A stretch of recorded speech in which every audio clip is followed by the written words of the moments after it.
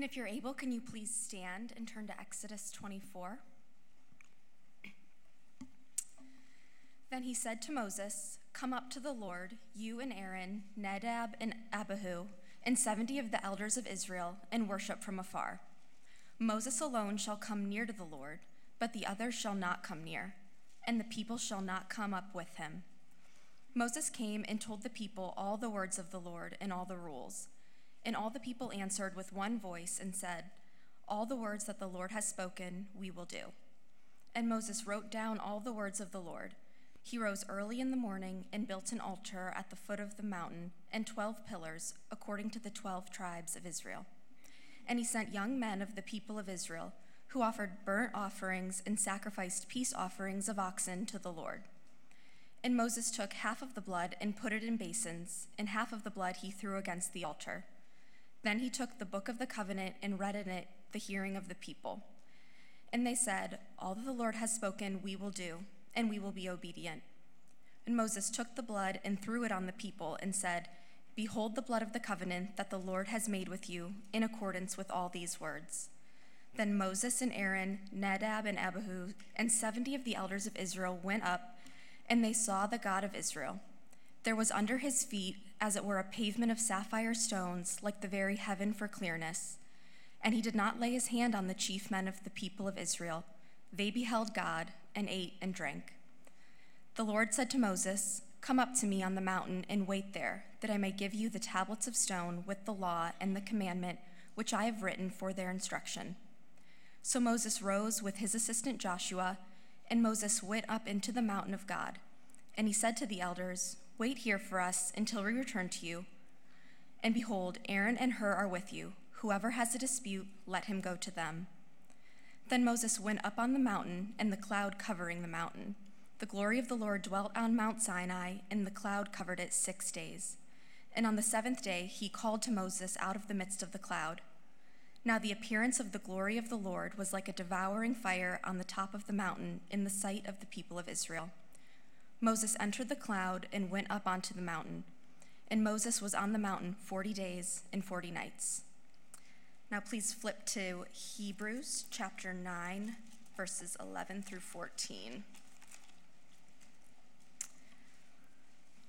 But when Christ appeared as a high priest of the good things that have come, then through the greater and more perfect tent, not made with hands, that is, not of the creation, he entered once for all into the holy place, not by means of the blood of goats and calves, but by means of his own blood, thus securing an eternal redemption.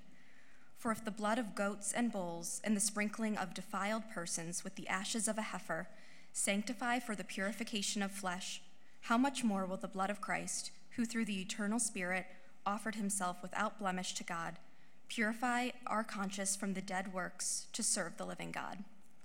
You can be seated. Thank you, James and Aubrey. It's been a joy to be in fellowship with you. Thank you for reading today. You know, I'm not sure if everyone's familiar with the acronym DTR, but I think it's been around a while. Usually two groups, generally in a romantic context, you know, they're dating for a while and they say, "We need to DTR this." It means define the relationship. It makes a lot of sense, doesn't it? I mean, who we are is tied to the kind of relationships we hold, and at some point we've got to say, you know, where are we at in this? Who are you and am I, and what's going on here? Well, gloriously, you've been coming to Providence for any length of time. You know, we talk about having a relationship with the living God. And you could say, well, what does that mean? I can think of no better passage, really, of defining the relationship between God and his people than Exodus 24. What does God want? Who's he? Who are we? How do we coexist with one another? What's the plan for the future? I think all these questions, in a way, are answered in this chapter as a conclusion of the covenant code. Now, that word I just said, you might think, you know, well, relationship, how do I conceive of this as I study my Bible? Scripture, God uses a word for this special relationship between us and him. It's the word covenant. So important is the word covenant, it's kind of an umbrella term for the whole Bible. In fact, if you know just a little bit, you open to the table of contents of your Bible, you'll say there's something called an Old Testament and a New Testament. That word testament is just a Latin version of the word for covenant, testamentum. So the whole Bible is about a relationship between the God of the universe and the people that he has redeemed. And so from start to finish, God's saying, in human rebellion, I want to call out a group of people who are going to be mine. They're going to live for me. And through that relationship, all the nations of the world will come to know me. That's what it means to be in a covenant, a relationship with God. He's God, and we're his people. Now, one thing that can be, at first glance, confusing, though it need not be confusing, something we'll address now, is what does God do and what do we do? What kind of roles are there? When it comes to establishing a relationship with people, God always initiates. That he's the starter of the covenant. It's not as if somebody, a chap comes along one day and say, wouldn't it be great, I can climb my way up to God through my efforts or because I'm such a clever person. No, covenants come to us through God's graciously coming down and selecting us. So if you think about it, this whole book of Exodus we've been in now for months, did the Israelites get chosen because they were a little bit more clever than the other groups on the planet at that time? No. Say maybe they were a bit better looking or they had more potential, humanly speaking. Say no. Israel had none of those. Why did God choose Israel? Out of his grace.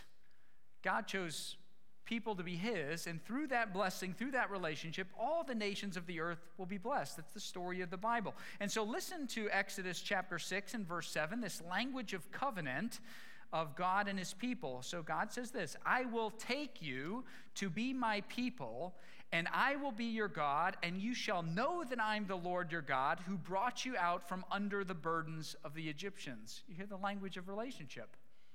I've redeemed you. I'll take you to be my people. By the way, that language, what's it remind us of? I'll take you. It's very much like a wedding ceremony, isn't it? I take you to be my wife. I take you to be my husband. God's saying, I take you to be my people. Not because you're, again, better than everybody else, but because I've chosen you in my kindness and in my grace. Now, that being said, God is the initiator of the covenant. There will be a redeemed people, those who are his. Nothing in all history can thwart that.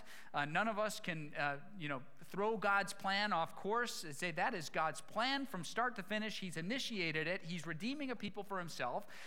That being said, there's another stream that joins that stream.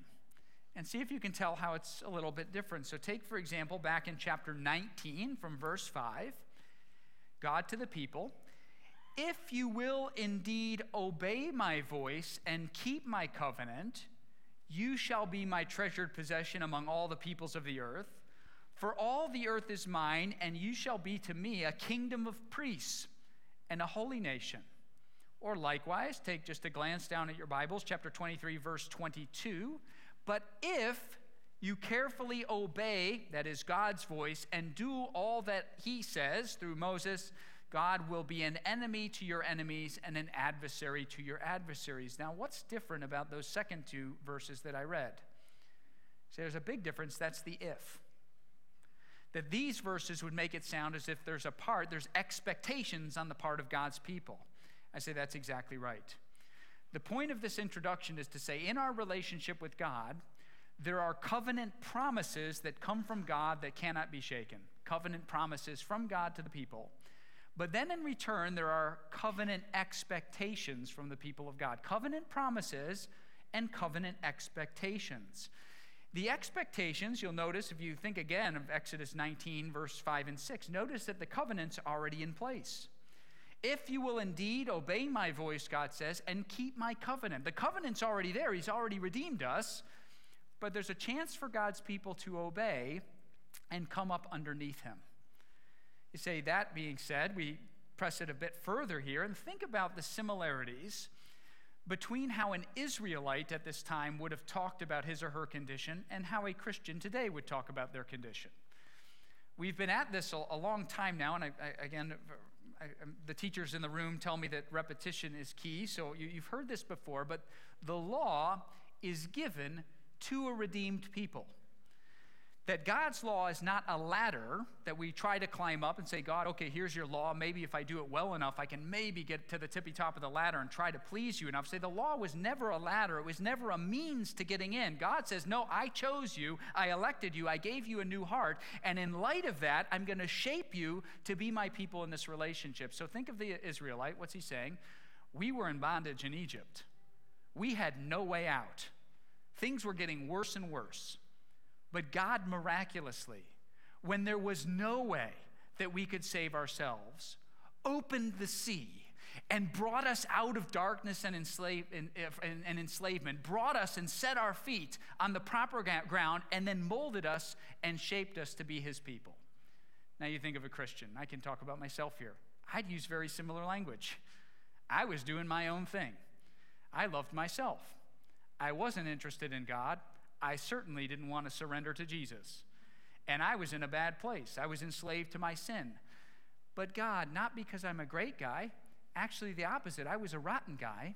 God reached down and opened my eyes to the completed work of Jesus. And he exchanged my stony heart for a heart that was tender and open to the things of Jesus. And once I surrendered to Jesus as Lord and Savior, God then went to work on me, and since then has been, by his grace, maturing me into a better follower of his. Can you see the similarities? It's the same kind of thing that Exodus, again, why it's the foundational story of God's redemptive history is because it's the story of the church. We had no way out. God in his kindness reached down. He brings us through and then shapes us to be his people. It's exactly the same. So again, God has promised, he's regenerated, he's bought a people for himself, but then it comes to us, these covenant obligations.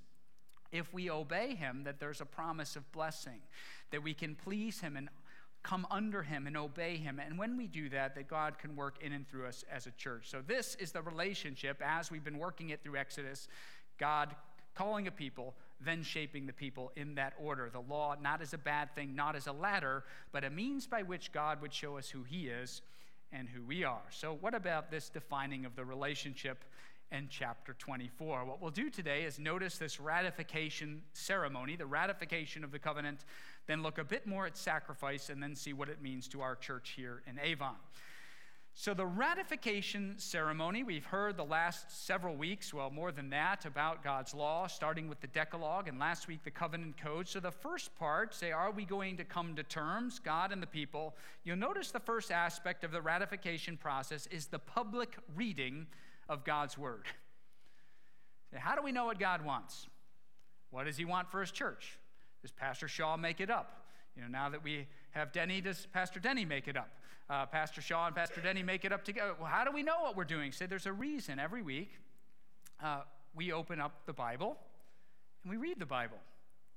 And I'm always shocked, even other churchmen. I've been in churches where they don't read the passage, and I'm shocked. I say, why do you sometimes, Shaw, you got the people, they're standing 4 or 5 minutes. I say, well, I think they can handle it because this is the model that we have. That God says, here are the terms, you're my people. I've laid it open to you. We read it and then work it out together. It's shaping us to be who we are. So that's exactly what Moses does, right? He reads the words to the people. He reads God's will. He reads, again, directly what God would expect of us. And so we do the same. We follow that model. And you'll notice how the Israelites respond, and this is quite a foreshadow, isn't it? If you look down a couple of ominous verses, 24 and verse 3. The people respond in one voice. The only time, friends, the church has ever been completely unified, you'll notice in Scripture, right? In one voice. And they said, all the words that the Lord has spoken, we will do. Oh, pretty big promise there from the people. How about in verse 7? Say they're doubling down. Verse 7, same thing. Moses now has made explicit. All the people have heard the reading of God's law, and all that the Lord has spoken we will do, and we will be obedient. 613 laws say to love God perfectly and to love neighbor perfectly. That's what God's people are to do. They say, we agree. We will obey. So they hear the plain reading of God's word. They agree to terms. And then you get a scene that is quite strange to us at one level, isn't it? That they set up an altar. The altar is loaded with symbolic meaning, namely the 12 stones for the 12 different tribes of Israel. So they set up an altar, and the altar represents God. And they sacrifice. You'll notice they'll make sacrificial offerings of oxen to the Lord. And so the young men in the Israelite camp are instructed to do this, that they chop up a bunch of oxen, and they get all the blood from the oxen in one basin. I know what you're thinking right now. They're like, this guy has the lowest EQ ever because he's talking about a basin of blood on Mother's Day. This guy's totally, this is where we are in the liturgy. That's what, so the basin of blood is there. So the oxen's blood, one place. And what they then do, they take that blood up and they splash some of it on the altar. And then they take the blood, again, same one basin, and they splash it on the people, whether they sprinkle all the people or just the stones representing the people, but you get the idea. A basin of blood after these sacrifices, you sprinkle the altar and you sprinkle the people. Why do they do this? See, sacrifice would have been a reminder to the people of the seriousness of making promises to God. See, watching the death of the animal, right, in one sense, the part going to God, they say this is on the behalf of the people we've sacrificed, knowing that we're going to fall short, that we are not going to live up to our covenant obligations, or maybe better yet, that if we do fall short of our covenant obligations, that it requires death and blood. That when you lie to God, it costs life. And so what they do is they take the blood of that sacrifice on their behalf and they hand it over to God. Say, this is to make propitiation, right? To make us unite. The blood represents the death of the animal on behalf of the people. We give that over to God. And in return, the blood, right, that animal symbolizes the life of the animals given to the people as a sign of life. And you could be asking at this point, what a bloody God. I mean, why does he need this? I mean, I thought he does know all things. He knows our hearts. Why this ceremony? I think we Christians get this wrong a lot.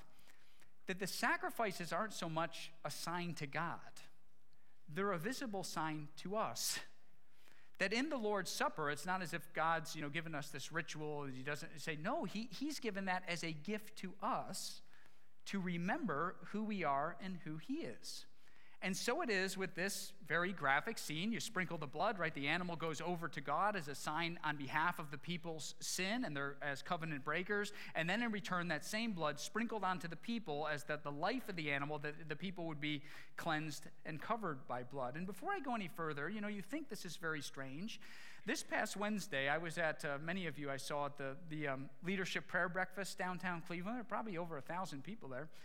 They had a man who was high up in the mafia who'd come to Christ speak, and I was sitting there listening, and at one little point, it's kind of a throwaway comment, he said, when I was pledging my life to the mob family, they had me cut my finger, that they bled me there when I made a promise.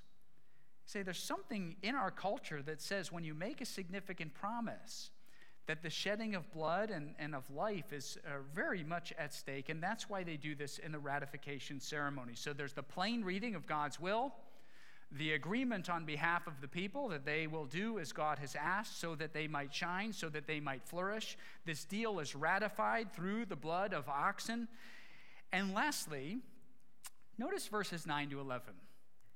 Moses and Aaron, Nadab and Abihu, those are Aaron's two eldest sons, they go up and they encounter God in a rather mysterious scene. There's sapphire pavement and stones, right? The clearness of heaven. And they have fellowship with God, and they ate and drank. What do you make of that? So here's why that's there. The best picture, a picture the Bible often uses for the connection between God and his people, is one of banqueting. That you think, what's it like to be in heaven one day? Some of us, well, that's going to be really boring to be up there with God. I mean, what could we possibly be doing? Is any of the things that we love, are they ever going to be there? The image the Bible always comes back to is that it's going to be like a great wedding feast with God and his people. It symbolizes, you'll notice, time of prosperity, a time of plenty, a time of happiness, satisfaction, merriment, I might dare even say fun. You say, this is a glimpse of the great promise God's people have ultimately of being with him. This week, flip to the end of your Bible. Have a read of Revelation 19, 7-9. You say, this is kind of the closing image that God is going to dwell with his people. And what image do we get? It's a great wedding banquet. So notice the steps. God's redeemed the people. He's called them out of slavery because of his grace. He's given them the law as a gift to them to mold them that they might shine like stars for him. That's been publicly read. The people have agreed to it. They've sealed that covenant in the visual sign of sacrifice to the altar and to the people. And then they've shared in a great banquet God and the representatives of Israel that they might be, again, foreshadowing the life that is to come. It's quite a picture, isn't it? It's a good picture. Say, we as a church, I hope we have a very similar picture. God's redeemed us. He's shaping us by his Spirit, that we recognize, as we'll see in a moment, there has been a sacrifice on our behalf, and that we enjoy communion with God now. There's a glimpse of that now. No matter what's happening, we're satisfied in God. And most of all, what we're looking forward to is that great banquet one day where God dwells with his people in unity, and all the people of God come together in a time of bounty and a time of satisfaction. That's the big story of the Bible. So God and his people ratify the covenant. Now, secondly, notice here, what about sacrifice? You have a lot of sacrifice in the Bible. What's going on there? Why is it such a major theme? I ask you a question. This is one to sit around in your small group and discuss, or at your kitchen table. If you were to answer this question, you've read Exodus, now 24 chapters of it together. Is God close to the people, or is he far from the people? The answer to that is both. Because that's really the great question, isn't it? If there's a God out there, and he's pure, and he has no fixity of location, that is, God doesn't have a body, he's omnipresent. One thing we know, God is perfectly holy. He's very much unlike us. He's made everything. One little word can alter the course of the universe. Say God is, we'd say, wholly other. He's holy and he's out there. And yet, God wants to dwell with his people.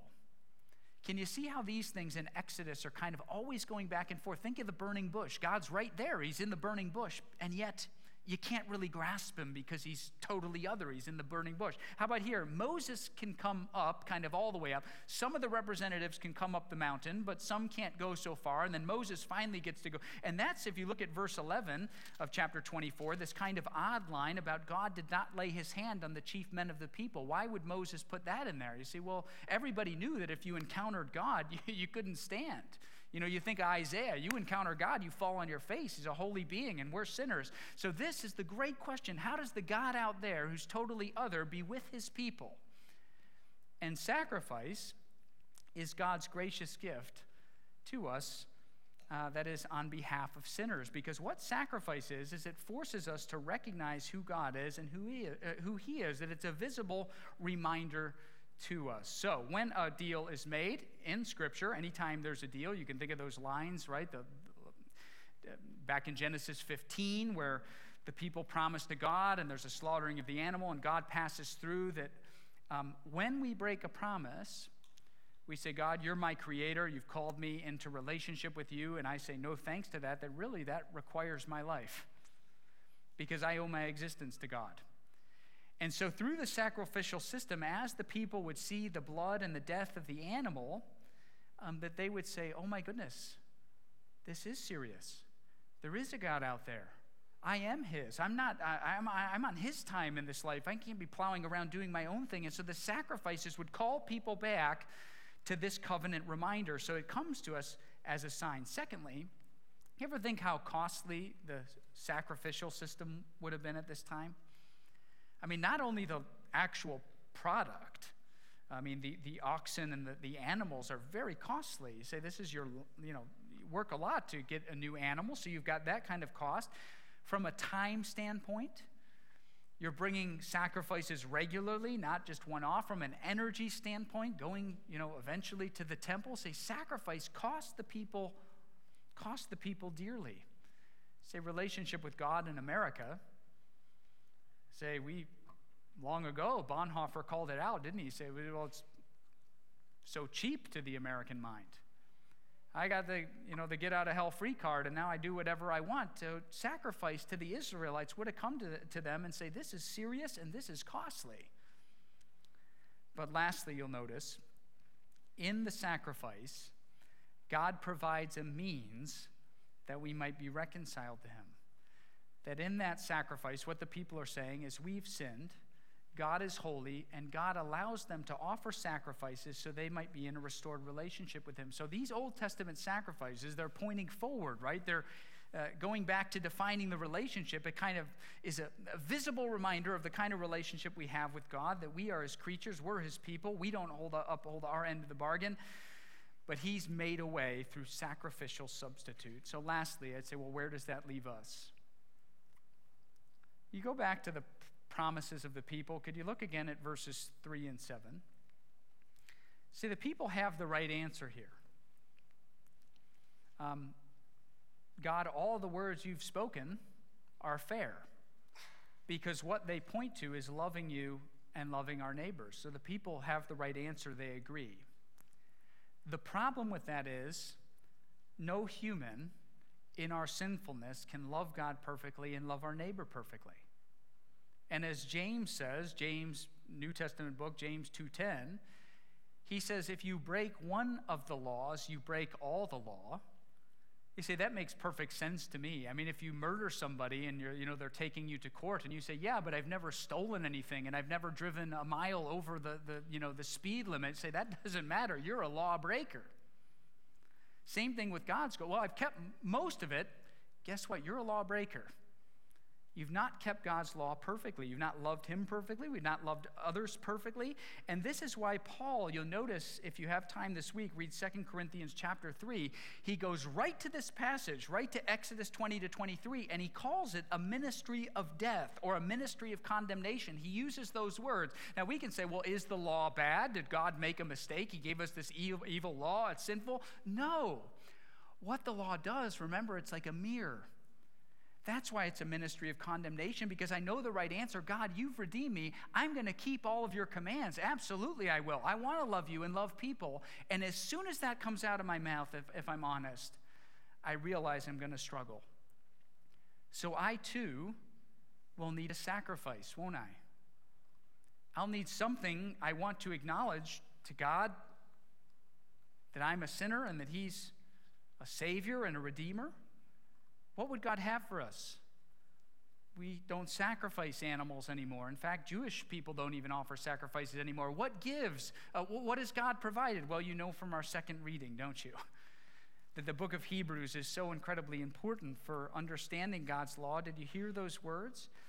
For if the blood of goats and bulls and the sprinkling of defiled persons with the ashes of the heifer sanctify for the purification of flesh, how much more will the blood of Christ, who through the eternal Spirit offered himself without blemish to God, purify our conscience from dead works to serve the living God? Do you see what the writer of the Hebrews is saying? Say, in the old times, God gave us the gift of sacrifice to remind us of our sinfulness, to point to God's holiness, to show that we need to understand the nature of our relationship. But in last times, God's made a once-for-all sacrifice. We don't need to keep sacrificing animals, and some denominations keep sacrificing Jesus. No, it's a once-for-all. God put forth his Son so that we as covenant breakers might still have reunion and reconciliation with him. We say later in Hebrews chapter 9, again, more comments directly on this passage, but God provided a once-for-all sacrifice on behalf of his people, that we might be right with him, recognizing our sin and his holiness. So I ask you, I end where I start. Define the relationship. Say, you're not a Christian today. You came because it's Mother's Day. We always have non-Christians. It amazes me. I think 2.5 years, I always know afterwards there's somebody here who doesn't know Jesus in a personal way. We're really glad you're at church today. Think God has brought you here, and you're thinking about this. Is there a God out there? How do I know how I should live with him? Has he spoken? What's it mean to love him perfectly and to love my neighbor perfectly? Is it possible that God's laid out a covenant and in fact I've not lived up to it, but God's made a way for me to be right with him? So I pray today you think very carefully about the Lord Jesus. You can know God You can be in a relationship with him. You can come into a covenant family, that is the church. You can do that as you surrender to Christ, recognizing the terms of the deal and that God has not broken his end, but we've broken ours. You do that, say, Lord, I do. I've not loved you perfectly, not loved my neighbor perfectly. I need Jesus in a serious way. I was lost. I want to be found. I was enslaved to myself. There's no way I can get out. But God will enter in and renew you and restore you and bring you into his fold and to use you for his glory. Will you surrender to Jesus today? You know, church family, what about us in this age of talk so much about identity? Say, define the relationship with God. Or you could say it this way, who are you? Somebody asks you that, who are you? What do you do? How many things we might say? Well, I'm a student. Today I'm a mother. Wonderful thing to be a mother. I'm an electrician. Need electricians. I'm a teacher. Fantastic. I'm middle management at a big company. All the things we could say. Who really are you? Say, may we be quick to say we're the covenant family of God. That we're the people God's called out. Not because we're great, but because he's been kind to us. And in the short time we have to be the church, he's shaping us. That as we yield to him and surrender to him, that we give our church family to him, that he would use us. What a great time in millennia, really, millennia of God's covenant family. What a great time to be the church. So we could be scared and intimidated and angry, so I think that'd be a great waste. Or we can say, wait, we're the covenant community of God. We're the church. God's called us out. Nothing in all history can change that plan. May we obey him and come underneath him and yield ourselves to those covenant blessings. And by his grace, maybe just someone, as a result of the manifold witness of this church, that eternity would be changed for them as they would recognize Jesus as the true King. Church, there's a great charge today. Whatever you make of church, it's most certainly not boring. It's a great adventure. There's a great task. The times are very exciting to be a follower of King Jesus. May we not shy away from that. May we remember our identity, remember what kind of relationship we are in, and live for his glory alone. So I'll pray and invite Ian and the team back up. Father, thank you so much for making it clear. I know a lot of people think of you as confusing. A theology, how hard, how ethereal. Not so. That you've spoken plainly. I will take you to be my people. I have redeemed you. I will shape you and mold you. Lord, we know that we're covenant breakers. We have not loved you with our whole hearts. We have not loved our neighbors as ourselves. So I think it's abundantly clear to all of us, if anyone in this room knew who we really are, we'd be very embarrassed about that. But you know who we are. So we thank you for providing a way through sacrifice, not the repetition of sacrifices that the Israelites had to do to be right with you, but rather the sacrifice of Jesus once for all. That in the ratification of this covenant, that we're made whole, that we can know you. We can be confident before you as we're covered in the blood of Jesus.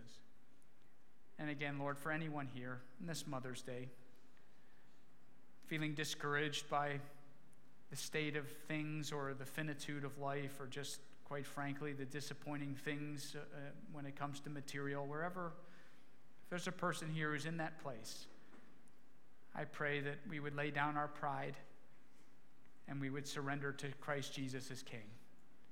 And to see, Lord, this isn't a stale commitment, but rather it's a life of activity, a life of obedience, a life of mission.